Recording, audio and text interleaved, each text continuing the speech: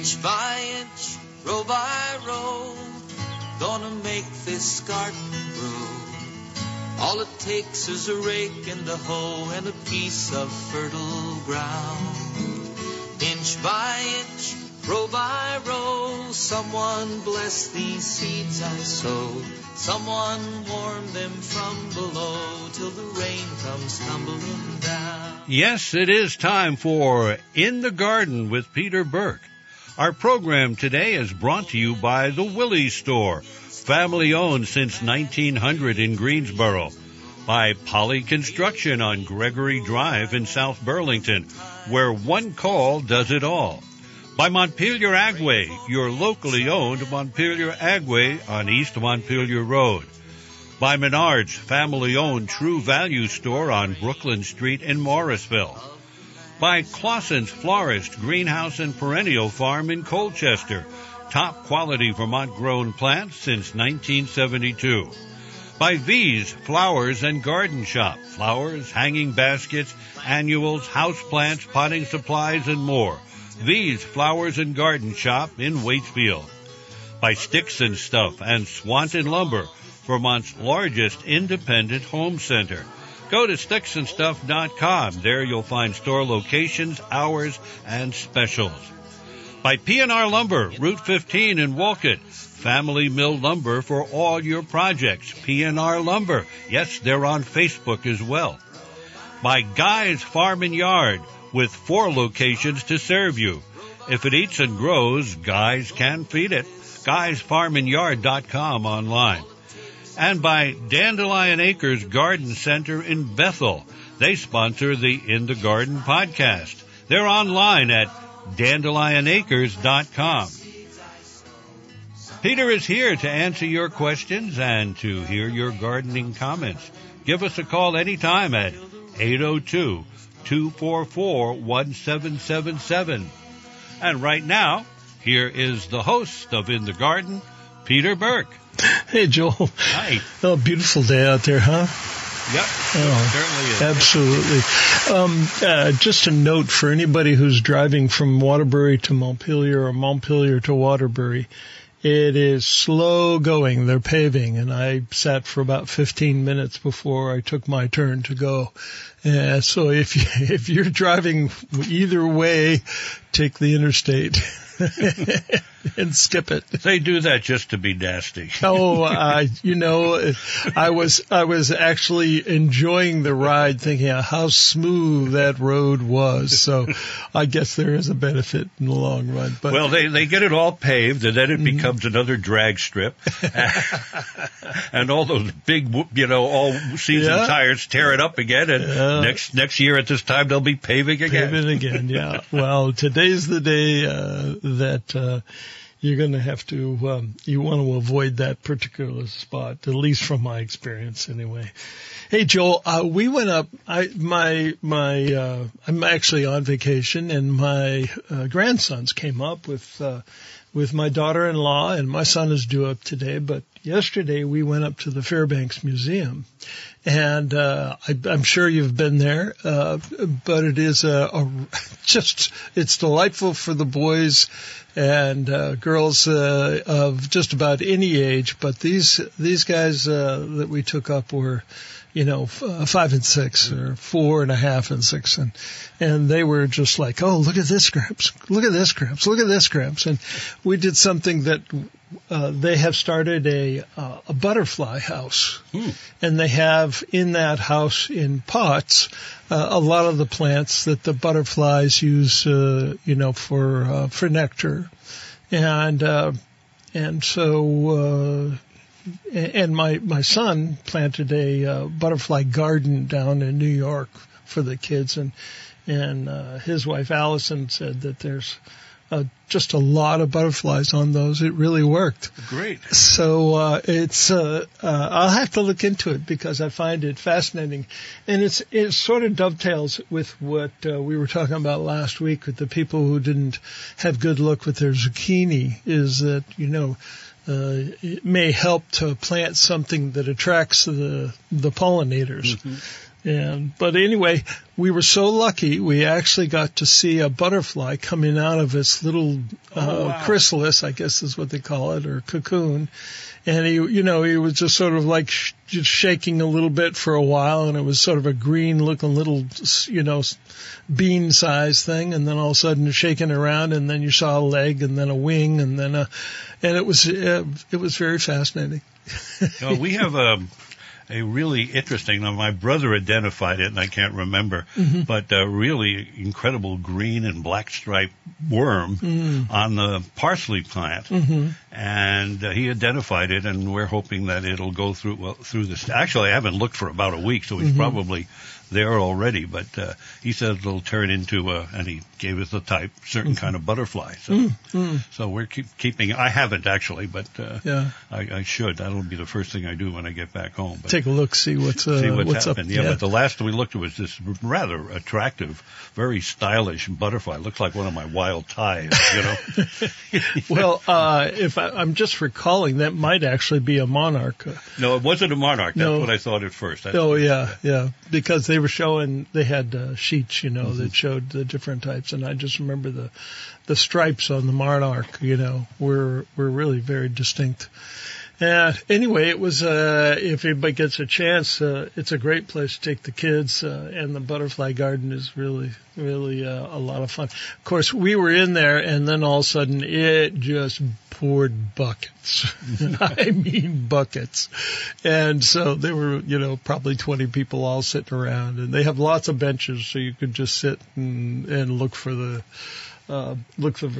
butterflies. And so, we sat down, ate our lunch, and waited, and one of the fellows, who was with us, was watching the radar, He was like, oh, it's going to be soon. We're going to be able to run back. And so we got out and watched the dinosaur movie and had a good old time. But, I'm just intrigued by the butterfly garden. And if anybody has a butterfly garden, I'd really love to hear about it and what you plant and what your experience has been. I sort of have by default or by accident a pretty good butterfly garden because, lots of the lots of the plants that we let grow as just plain old everyday weeds, like the milkweed, that's probably the most notable. And of course the monarch absolutely love that, as well as the bees and everybody else. And me, frankly, I love the scent.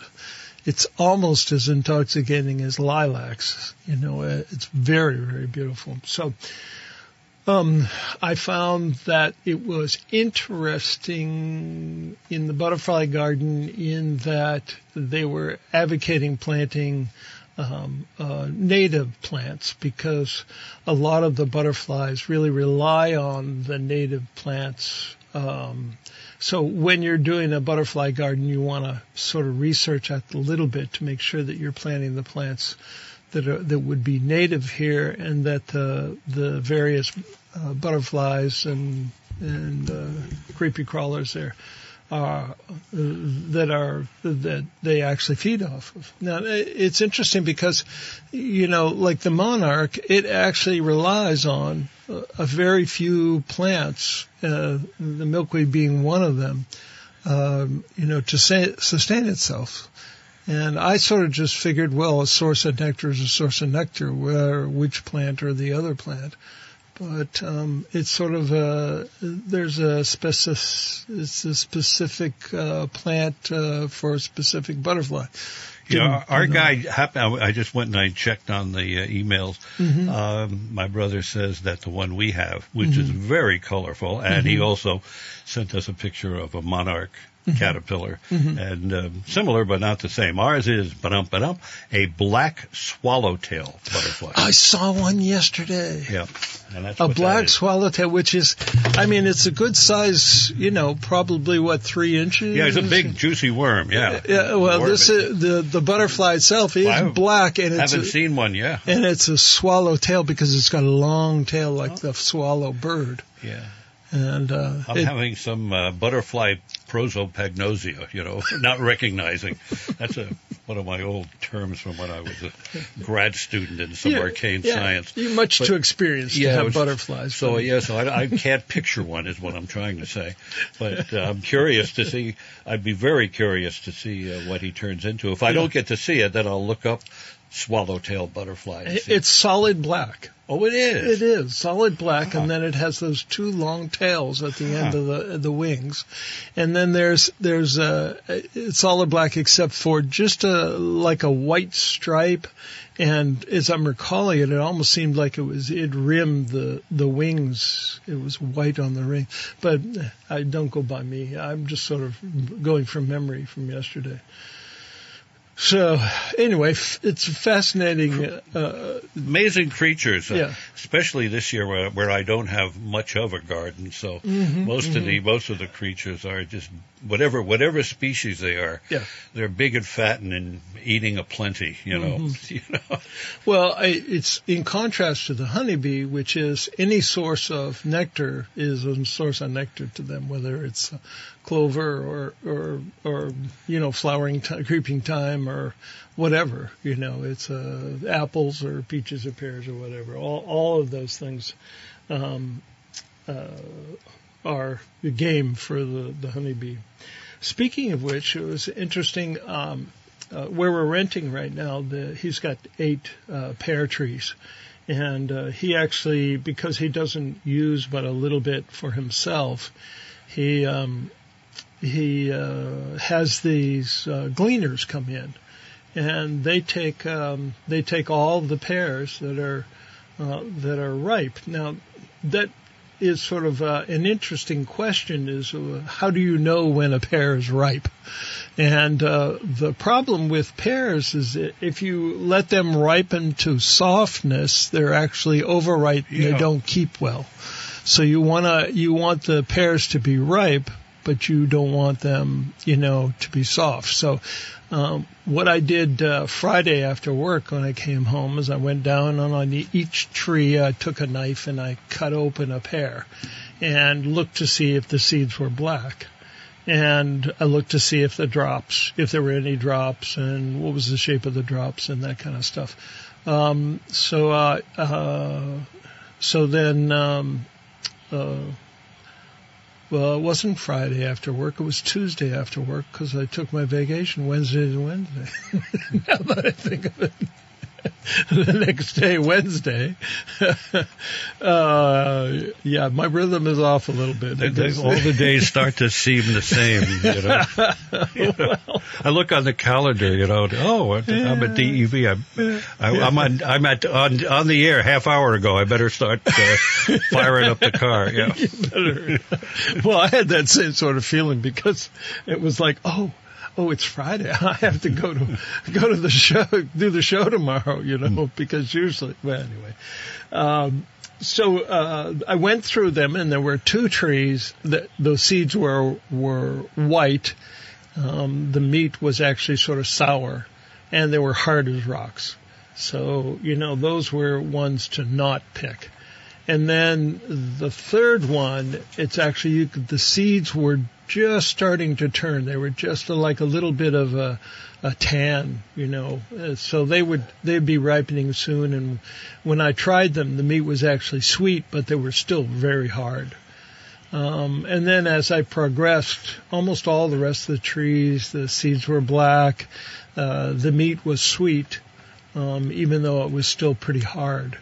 And then some of the drops had started to yellow a little bit, but even those ones that had yellowed were still really firm. So they picked, the last count was over 300 pounds of pears. Wow. Yeah, and it's you've got to tip your hat to these people. They're taking them to to food shelves and to, old folks' homes and, all types of different places where they really can use the help and use the food. So, do you have one of those computer contraptions in that studio of yours there?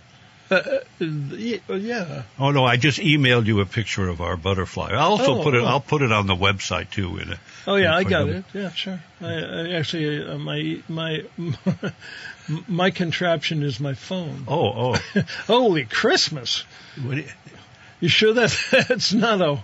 That looks a lot like the horn. It looks like Godzilla. It does look like, but no horns.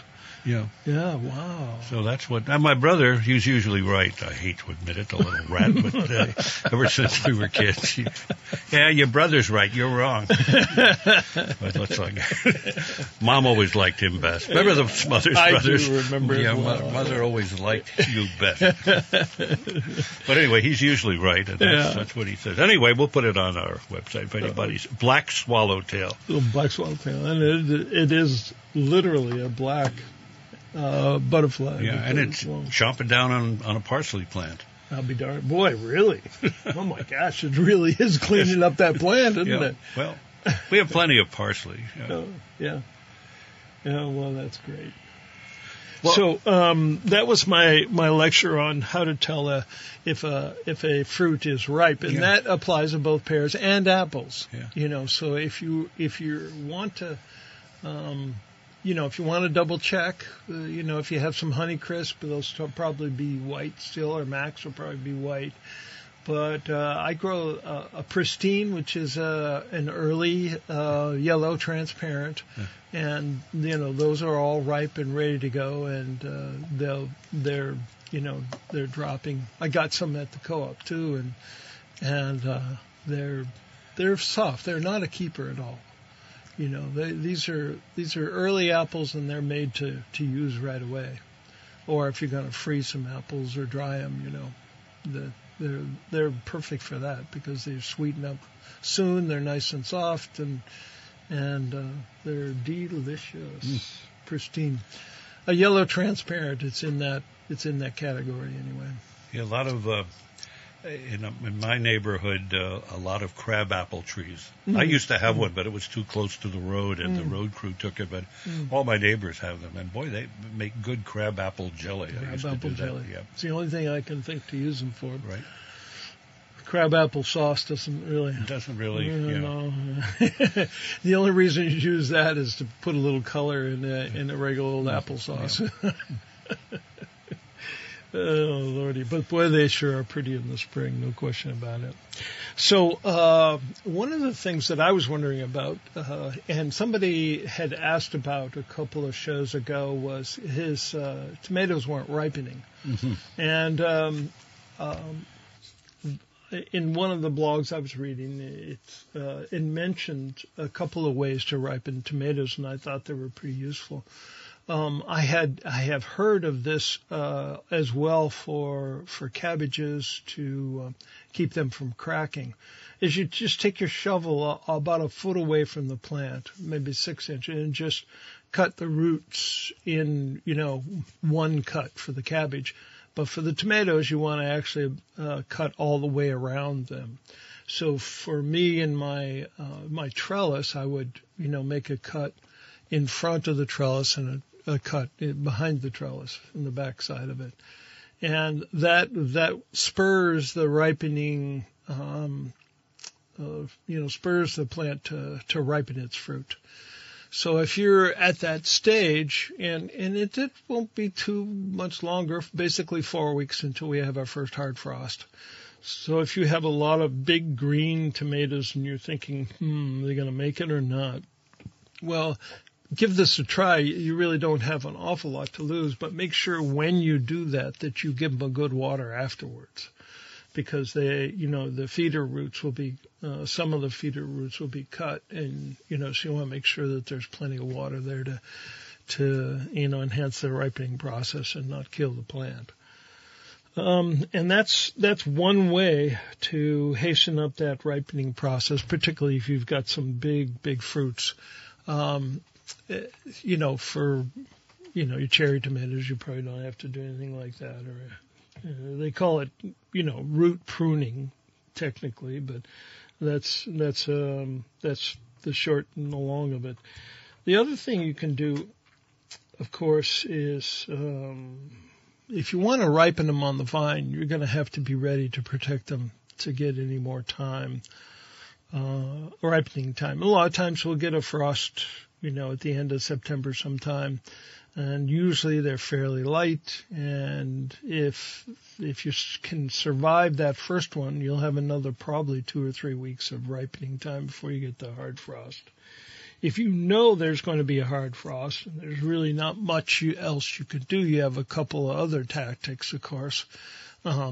Probably the most notable and most used is picking the tomatoes and wrapping them in newspaper and putting them in a box or something where it's dark. Some people will ripen them on the windowsill. And that works fairly well, although it's not the number one recommended for quickly ripening. And then one little trick that you can do when you have your tomatoes all boxed up or in a bag wrapped in newspaper is you can put like an apple peel in there, and that will, I think it's ethylene gas or some gas that comes from the apple peel, and it helps to hasten the ripening of the tomatoes. If you do that, though, I have to tell you, you probably get, most of your ripe tomatoes by Christmas time. This more than likely will not last much longer than that, maybe through New Year's. But anyway, throw that a piece of apple peel in there, or 2 or 3, and that'll help to hasten the ripening. And if you're doing this, you want to make sure that you check them every week. Don't let a week go by that you don't just dig in there and root around and make sure that you get the reddest ones there. If you have something that's a good solid pink, you can bring it out and ripen it the rest of the way. On the windowsill, but you want to watch for anything that has started to rot, because then that'll spoil a whole bunch of the other ones. And let's see, we'll finish up after the break. Okay, we'll see you on the other side. Dandelion Acres is a beautiful garden center in central Vermont where you can find gorgeous flowering hanging baskets, annuals, perennials, trees, and shrubs. They also have an extensive selection of vegetables, fruit trees, and berry bushes, and can also offer helpful advice to make your growing season a success. There's pottery, garden furniture, statuary, and decor from the whimsical to the sublime. Dandelion Acres Garden Center is in Bethel, Vermont. Go to dandelionacres.com for current operating hours and COVID caveats.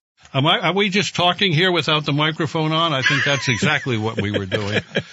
Jack was part of the conversation. You didn't hear either, too. Sorry. I apologize. We are the professional talkers, but we decided this time, we'll just talk among ourselves. I did that this morning with Farmer Dave. I say, am I on the air? Because my ear kept cutting off. Am I on the air? I can hear myself. Okay, so we're going to eliminate the 7 words we can't say and invite everybody back into the conversation. Have one hell of a show. Whoops. See you later, Jake. You know what the 8th word is that you can't say? No, I don't know. Fescue. Really? Fescue. It's very close. It's just on the edge. Oh, I see. I get it now. Okay. Well, now there's the telephone. We were hoping it's a caller and not the general manager, but it could well be at this point.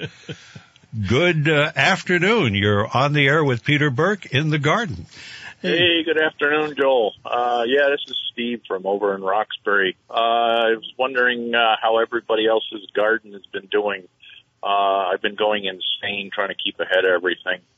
The tomato plants are just unbelievable this year. I've got the heavy-duty tomato cages, and they keep on tipping over because they're so loaded with tomatoes. Loaded. Yep.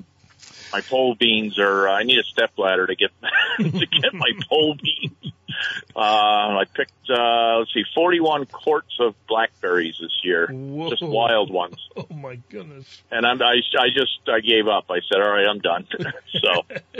Well, once that freezer gets full, there's only so much you can do, right? Yeah, it's been an exceptional year. I don't know if anybody else's experience has been the same. The only mar that I, in this whole season that I've heard about is with the zucchini, people having trouble getting them to fruit. Yeah. My yellow summer squash has been doing well. Yeah. Of course, you've heard the old joke about you can tell somebody doesn't have any friends when you see them in the store buying zucchini. But even those are going crazy. So. Yeah. Well, one of the girls at work, Misty, gave me some yellow zucchini. She had some really beautiful ones that were only, 7 or 8 inches long, and we roasted those with a little Parmesan cheese on top, and they were just absolutely the best. Yeah. And but it was Lee who had problems with his zucchini, and I know he's up in the woods a bit and may have had problems, so I suggested the fertilizing them by hand. Oh yeah, I'm up 1,700 feet. I live over in Roxbury, so. Right. So we get a little bit limited, shorter growing season than downtown, but still, it's sounds like it hasn't changed, made any difference for you this year, and that's great to hear. I'm really glad. Yeah, Blue Hubbards are just phenomenal this year too. So. Wow, those things are like a month's supply of squash. Yeah. I usually donate a bunch of them. So. Oh yeah. There's nobody's going hungry this year. How do you use your Blue Hubbard? Do you? Usually I've cooked it and just mashed and a little bit of garlic, some brown sugar, and not garlic. A little butter and brown sugar. And, sure. I also made it into pies. So. Oh yeah. A really exceptional pie. Oh, fantastic. But it's competition for the pumpkin, the old standard. Yeah. They usually do pretty well. I've grown them every year, and last year they were okay, but this year they're really, really getting big. So that's great. They're starting to turn the blue-gray color right now. There's a few of them still yellow. Yep, still got a month to go. Yeah, exactly. Yeah, I'm partial to the butternut myself, and I've got quite a few green ones, but nothing has started to turn. So I grew those one year. I didn't have very good luck with them. So maybe it might have been just might have been that particular year. Yeah, because I'll routinely grow them in there. The neck itself is a good 10 inches, and then with the bulb, it's probably about 16 inches. So. Oh, wow. Yeah, so, and I like them because that neck is just all solid meat, and it's really easy to work with, Right. Yeah, the Blue Hubbards are just unbelievable as far as, you got to get the saw out, no question about it. Oh, yeah. I had one number of years ago that it was so big I couldn't fit it into my oven. So I had to break the stem off it and put it in diagonally, and it just barely closed the door. I was just waiting for you to say you got the chainsaw out. No, not that bad. It with a butcher knife, but still, they're quite a bit of work. So yeah, and they store well too. Yes. They will keep for quite a while. We usually wash all our squashes with just a mild Clorox wash, and just to make sure that they're as clean as can possibly be, because they usually, where they first start to rot, it's usuly right off some little thing on the skin. Little defect. Yeah, I had chipmunks get into into the garden and chewed up the neck of one of them. So that's the one I was telling you about. I had to, put it in diagonally in the oven. It had 19 pints out of one squash. Boy. Oh my goodness. So, yeah. But Wow. I planted rose gold potatoes this year, which is like a red outside, but it's yellow inside. I'm very familiar with it. It's a wonderful potato. We just had a listener call who wanted to add that her experience with Blue Hubbards is that the only thing they're really good for is church suppers. Yes.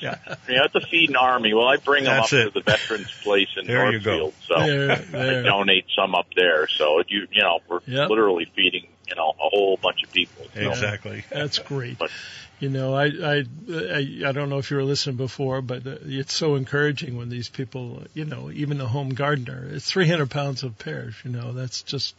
That's really something. Yeah. Like you're the blackberries, some of them, about 25 pounds of them will get made into wine this year. So, going to keep the vets fed, huh? Well, no, that's for local consumption. But still, I made some from last year, and it was really, it aged very well. So, I'm going to try my hand again this year. My mother always swore by blackberry brandy for anything that ailed you, even us kids, Yep. So, all right. Well, very good. Good talking to you guys. All right, Steve. Thanks for the luck. call, and I appreciate sharing, and congratulations on a great garden this year. That's just wonderful. Yeah. All right. Well, let's see. I was going through my checklist on tomatoes, ripening tomatoes, and I think I talked about the pruning the roots, and the other thing is if you know you're going to get a hard frost and you have a lot of tomatoes on the vine, you can actually cut it at the ground level and hang it someplace like in your garage where it won't be freezing, and let them finish ripening that way. That's sort of a quick and easy way to take care of the whole bunch of them. But handle them gently, because when you turn them over, some of them, can break off of the vine. So you want to be real careful. Those ones you'll have to wrap in newspaper and put away. But, let's see. So it's interesting because the really hard green tomatoes, you can tell which ones those are. They're not light green, they're dark green. Okay. Sorry, I just was cutting people off and rerouting phone calls. Yeah, but I got it right now, Pat in Montpelier. We're going to Pat. talk some peppers in a second. Right. All right, Pat. What do you got on peppers? Hello? You were talking about the shishito. Oh, yeah. peppers. Yes. How do you cook those? I found some and I want to try them. Oh, okay.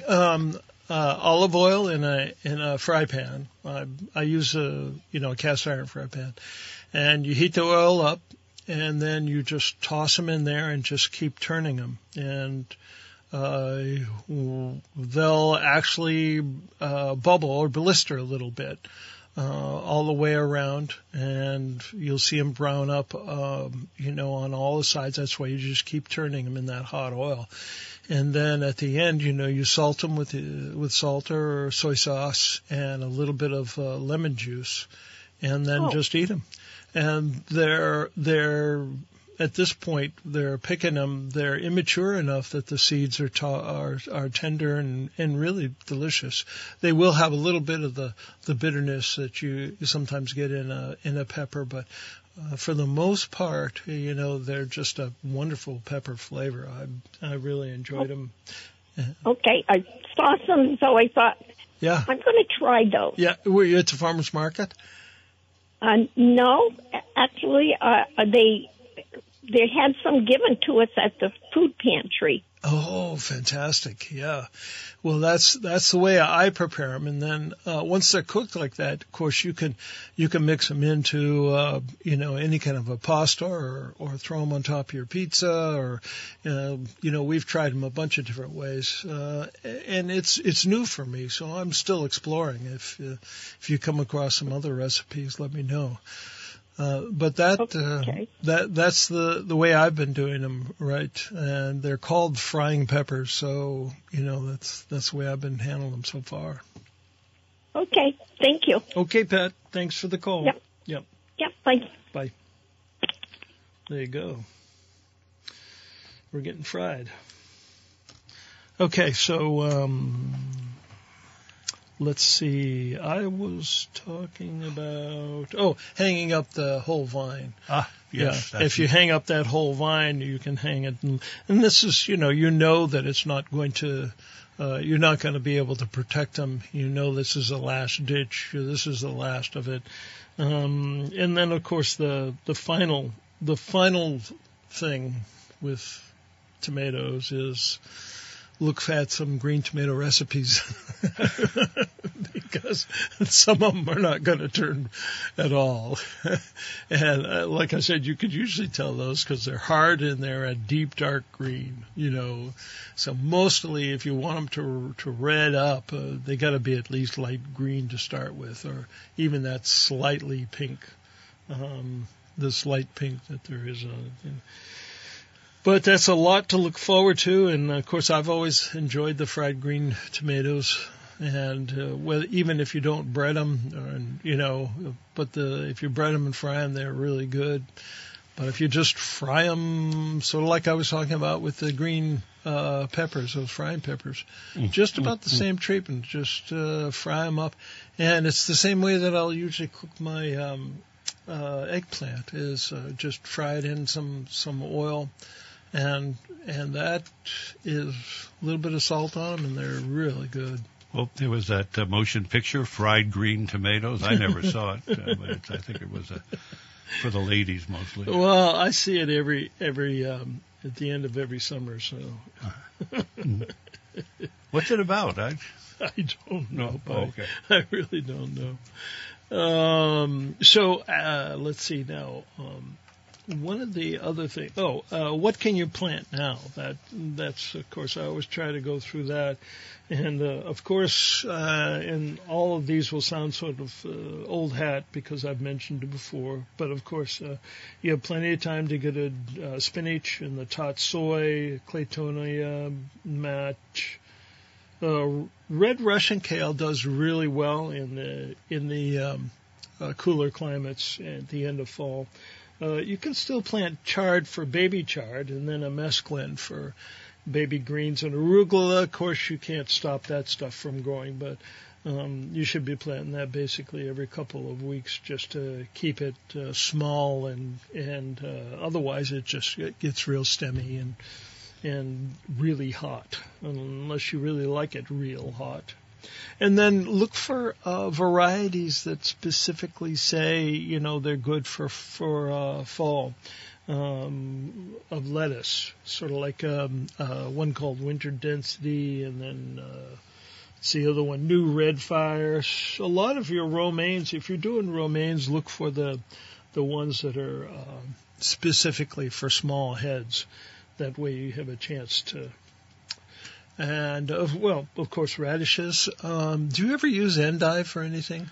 No, I don't. Yeah, I don't either. Not well, except for the soups that I make. I use the endive, but this is a good time of year to do. And, of course, the radishes, they love this kind of weather. And you'll notice that this list is actually almost exactly the same list in April as I use in April. These are plants that like the cold, unlike your tomatoes and eggplants and peppers. These guys like the cold. And of course, just another reminder to make sure you source your garlic, because they'll be running out soon, to make sure that you have enough garlic to plant for next year. And that's I usually get 4 or 5 pounds because I'm planting 3 or 4 beds, 64 bulbs in each one of them. So. And, baby bok choy is also a good one for the fall because it actually gives you a nice little head, sort of like a baby celery in a way, but it's more tender than celery. And that's a real fast-growing Asian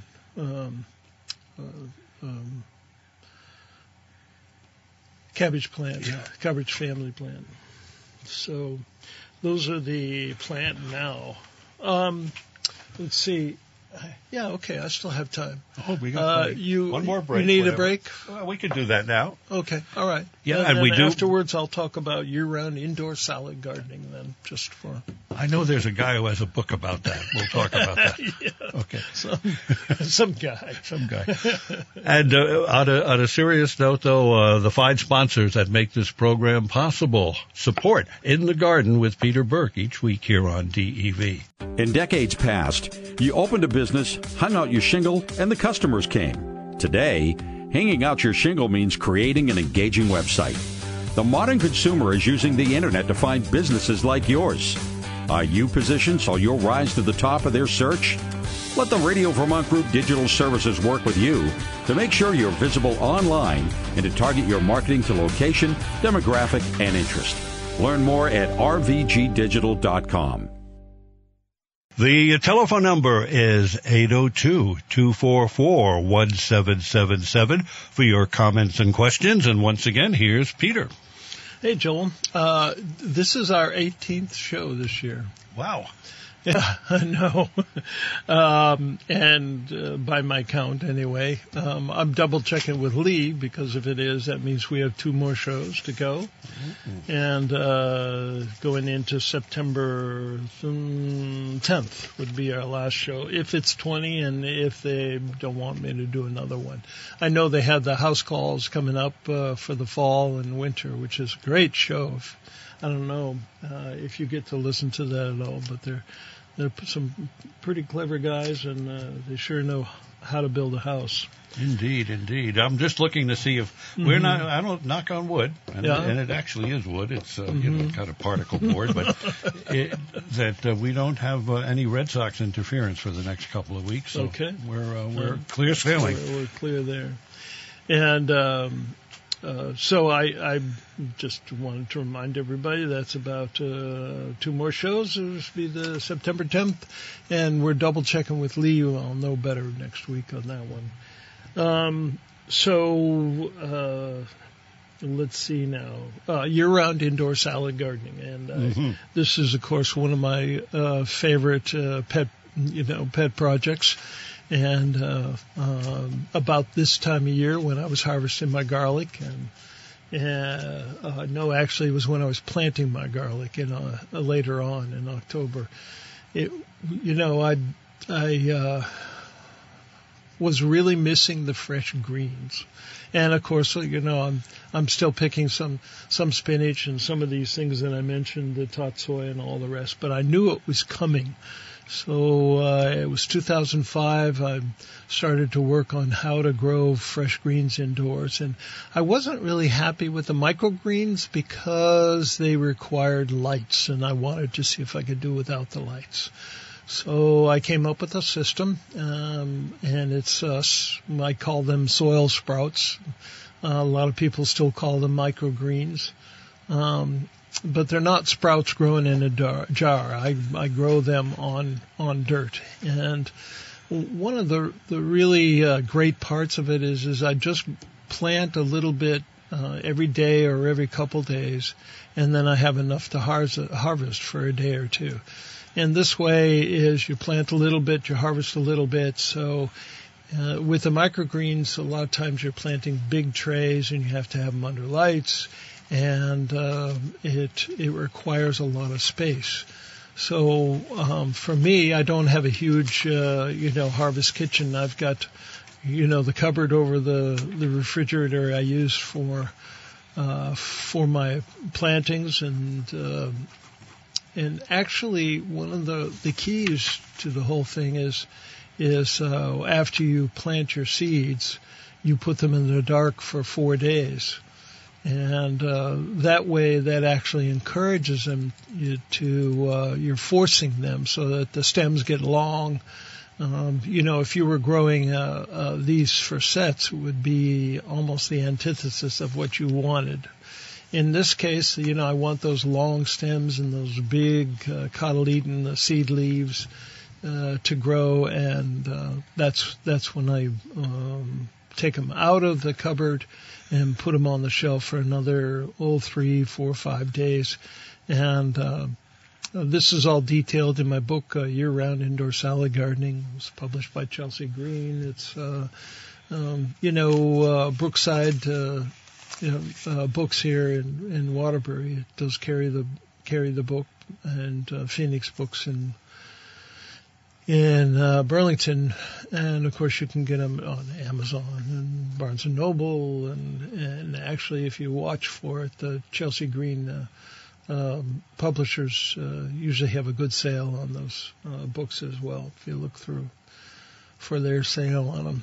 Anyway, it's kind of my pride and joy. I really enjoy doing it, and absolutely love the harvest. And it lets me do my favorite hobby, which is to garden right through the winter. And I would say that it actually is a cure for the winter blues or cabin fever or any of those things, because, it has all the beauty and the grace and the of gardening itself. You see the green plants grow, you water them a little bit every day, you brush them, and of course I talk to them and encourage them a little bit. Not that I'm sure that makes any difference to them, but it does to me.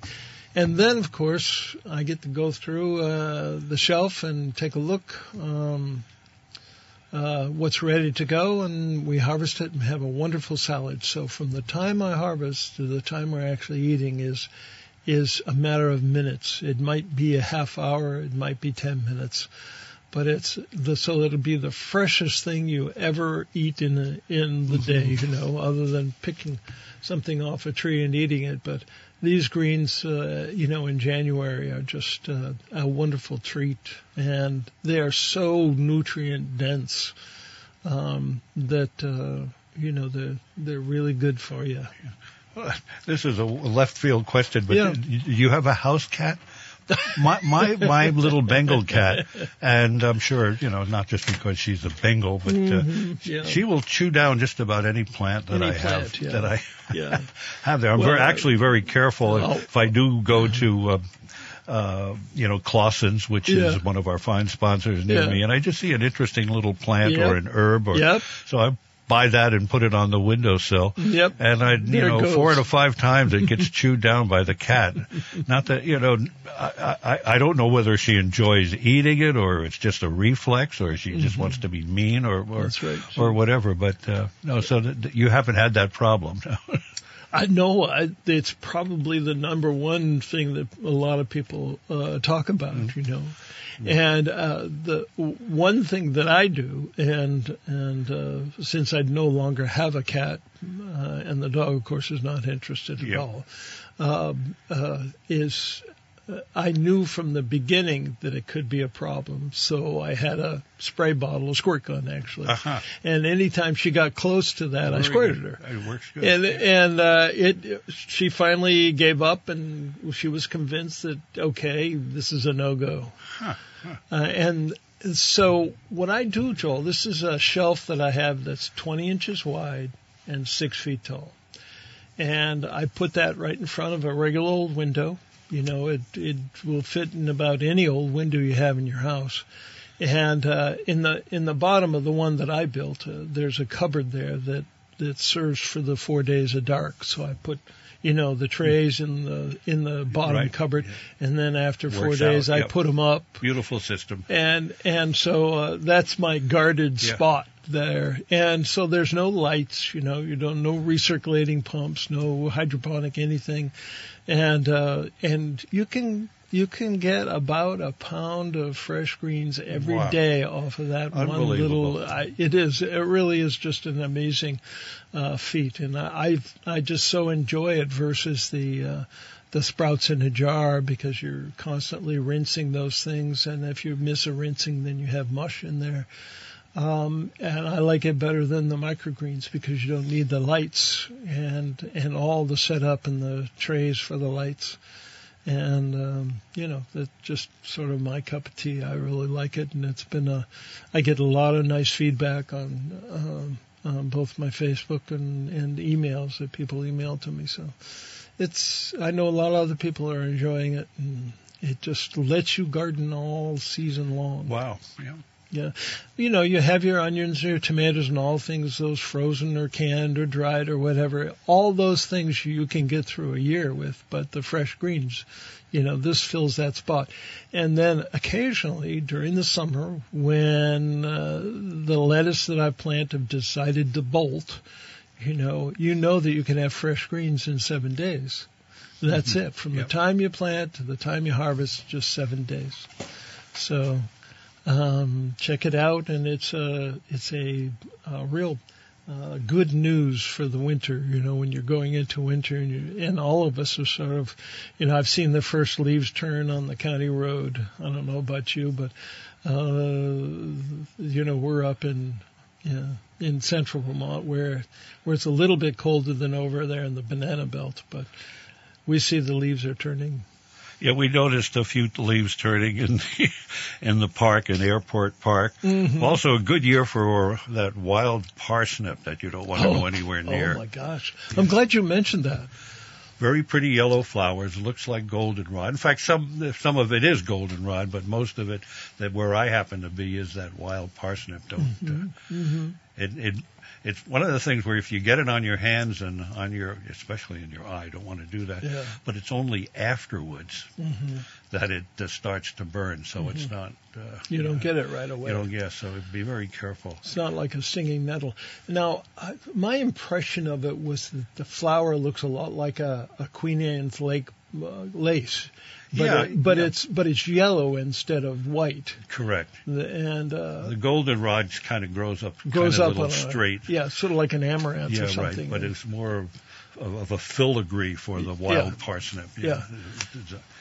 And that's you know, and oddly enough, it was spread by the sand that they used to sand the roads with. Is that right? That's where it all comes from. So that's why you see it on the interstate all over the place. But apparently it reacts with the sweat on your skin. Yeah. So, you know, the best cure is to soap and water as soon as you can. And if you're confused as to whether it's goldenrod or any other yellow flower, just stay away from the yellow flowers. Yeah, there are prettier wildflowers to play around with than the yellow ones. Yeah. Yep. And I have heard, as a matter of fact, my wife knows a couple of people she did taxes for, and who he got really hit because he was, before anybody knew what it was, he was out there pulling it for his mom in her garden, and of course hot and sweating, and he was really badly blistered. Yeah. Also, where my dog likes to find the baseballs in the park that I've talked about, there are plenty of poison ivy there too, and she finds a lot of the baseballs. Gets a treat every time she finds one, so that's like her mission. But the point being is that I think some of the people are wise, that they know the ball is somewhere in that area, but they don't want to go in because of the poison ivy. Of course, my dog doesn't care, so she goes right in there. Yeah. And I've gotten some poison ivy on me from just petting the dog. Yeah, I was going to ask you if there was any problem. You have to hose her down when you're done. Yeah, I bet she loves that. But it's interesting because when I was a kid, I got poison ivy terrible, and then not so much anymore. But boy, this has been quite a year for it. Those 3 flowers. There's no mistaking the poison ivy. Yeah. Yeah, 3 flowers, did you say? Oh, not 3 flowers, 3 leaves. The leaves, yeah. 3 leaves, okay. Three leaves. Yeah.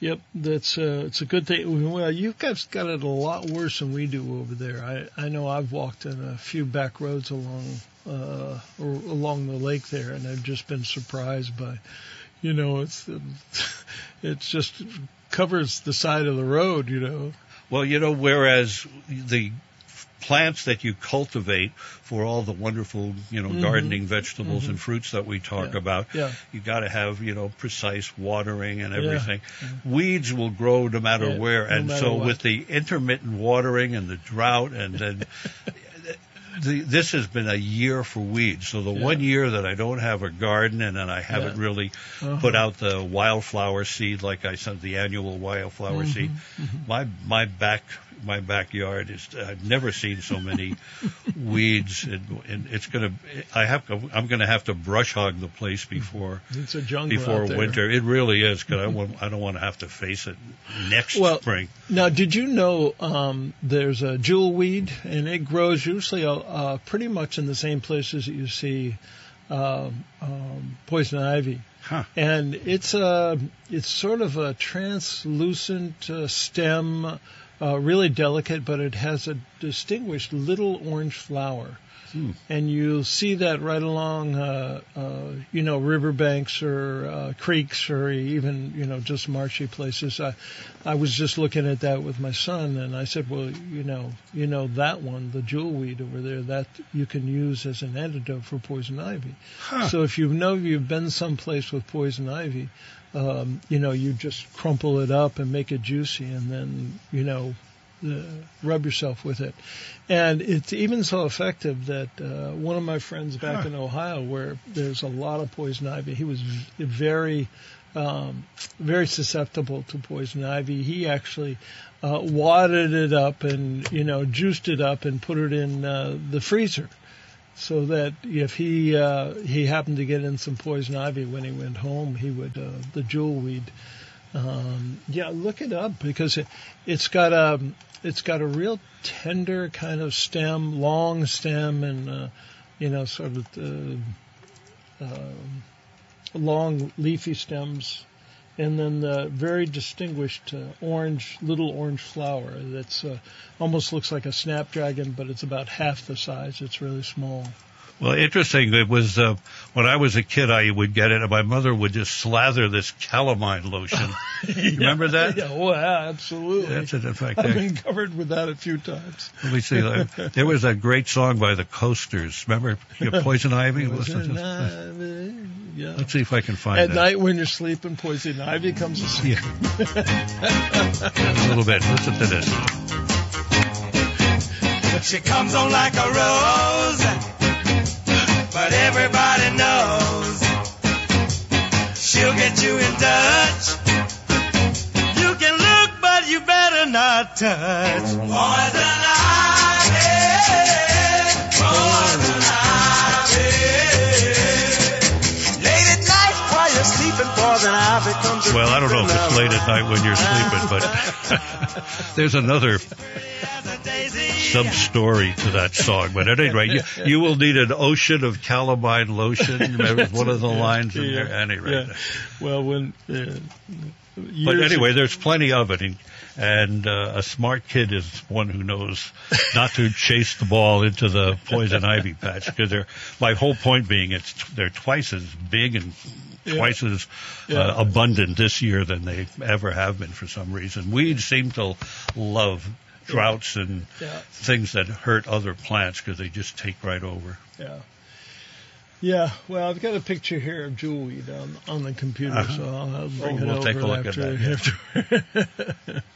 So anyway, I think that we're pretty close to. Some final words and. Final words would be check out the year-round indoor salad gardening, and give me a call next week and let me know what you think, and see if you have any questions on indoor gardening as well. All right, guys. Good to talk to you. Thanks for your calls, all of you, and we'll see you in the garden.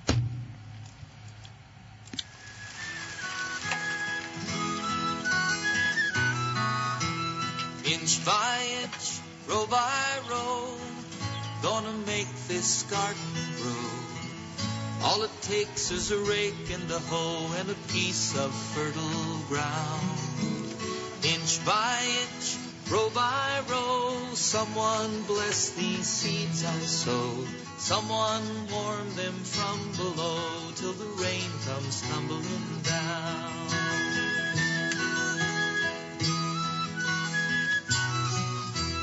Pulling weeds and picking stones, man is made of dreams and bones. Feel the need to grow my own, 'cause the time is close at hand. The time is close at hand. It is harvest time. A lot of folks can help you with that, including the Willie's Store, family-owned since 1900 in Greensboro. All your canning equipment there. Poly Construction on Gregory Drive, South Burlington. One call does it all. You're finally going to make that greenhouse. Montpelier Agway, your locally owned Montpelier Agway on East Montpelier Road. By Menards, family-owned True Value Store, another great everything store right there on Brooklyn Street in Morrisville. And in my neck of the woods, Clausen's Florist, Greenhouse and Perennial Farm in Colchester. Top-quality Vermont-grown plants since 1972. V's Flowers and Garden Shop. Flowers, hanging baskets, annuals, houseplants, potting supplies, and more in Waitsfield. Sticks and Stuff and Swanton Lumber, Vermont's largest independent home center. Sticksandstuff.com for store locations and hours. P&R Lumber, Route 15 in Wolcott. Fine family milled lumber for all your many projects, and great advice and great experts there. They're on Facebook, P&R Lumber. Guy's Farm and Yard. If it eats and grows, Guys can feed it. GuysFarmandYard.com. And by Dandelion Acres Garden Center in Bethel. They sponsor the podcast of In the Garden. Online at dandelionacres.com.